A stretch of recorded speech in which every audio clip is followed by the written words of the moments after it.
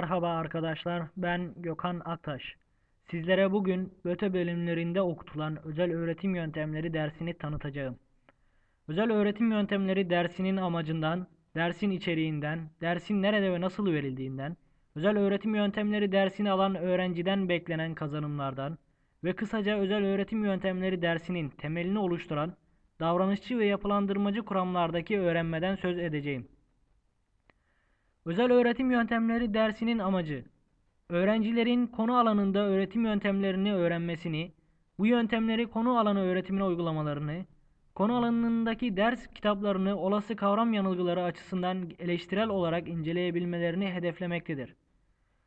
Özel öğretim yöntemleri dersinin içeriği, özel öğretim yöntemleri dersi, konu alanında öğretim yöntemleri, öğrenme öğretme süreçleri, genel öğretim yöntemlerinin konu alanı öğretimine uygulanması, konu alanındaki ders kitaplarının eleştirel bir bakışla incelenmesi, özel öğretim yöntem ve stratejileri ile ilişkilendirilmesi, mikro öğretim uygulamaları, öğretimin değerlendirilmesine odaklanmaktadır.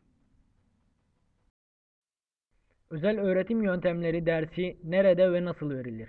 Özel öğretim yöntemleri dersi, eğitim fakültelerinin Bilgisayar ve Öğrenim Teknolojileri Eğitimi bölümünün 3. sınıfında Özel Öğretim Yöntemleri Dersi 1 ve Özel Öğretim Yöntemleri Dersi 2 olarak 2 ayrı dönemde verilmektedir.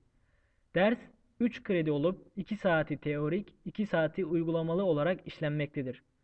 Özel Öğretim Yöntemleri dersinin kazanımları: 1. Öğrenme, öğretme ve alan eğitimi kavramlarını geleneksel ve yapılandırmacı kuramlara dayalı olarak öğrenir. 2. Sunuş ve aktarma yöntemini, buluş yoluyla öğretim yöntemini, araştırma yoluyla öğretim yöntemini, problem çözme yöntemini, zihinde yapılanma kuramına dayalı modeller veya öğrenme basamakları yöntemini, gruplarda işbirliği ile öğrenme yöntemlerini kavrar ve bu yöntemlere uygun ders planı hazırlayabilir. 3. Çoklu zeka kuramının gerekliliğini bilir ve buna özgü ders planı hazırlayabilir. 4. Dil ve anlatımın önemini kavrar ve yapı bilgisinde öğrencilerin temel kavram yanılgılarından haberdar olur. 5. Öğrenmenin kalitesini ölçme tekniklerini, yani kavram yanılgılarını tespit etme ve giderme yöntemlerini bilir. 6.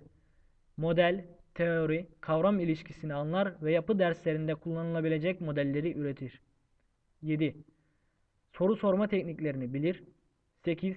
Öğretmenin kendi soru sorma yeteneğini nasıl geliştirmesi gerektiğini bilir. Davranışçı kurama göre öğrenme.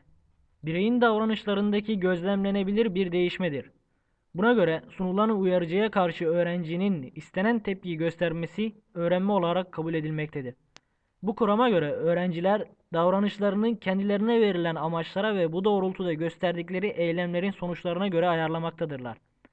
Bu nedenle öğrenme, sunulan uyarıcıyla gösterilen davranış arasındaki öğrenilmiş ilişkinin aşamalı olarak güçlendirilmesine, bu da davranışın sonucuna ve çeşitli yollarla pekiştirilmesine bağlı olarak kabul edilmektedir. Örneğin, istenen bir davranışı gösteren öğrenciye "aferin", "peki iyi" gibi sözel pekiştireçler ya da iyi bir not verilerek bu davranışın gelecekte tekrar gösterilmesi sağlanabilir. Yapılandırmacı kurama göre öğrenme. Yapılandırmacı yaklaşım öğrenmeyi deneyimden anlam oluşturmayla eşleştiren bir teoridir. İnsanoğlu bilgiyi doğrudan almanın aksine onu kendisi oluşturur.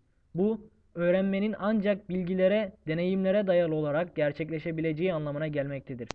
Bir bilgi ne kadar iyi sunulmuş olursa olsun, öğrenciler bir takım süreçlerde kişisel olarak bu bilgileri kullanmadıkça, geçmiş deneyimleriyle ilişkilendiremedikçe onları gerçekten öğrenmiş olmamaktadırlar.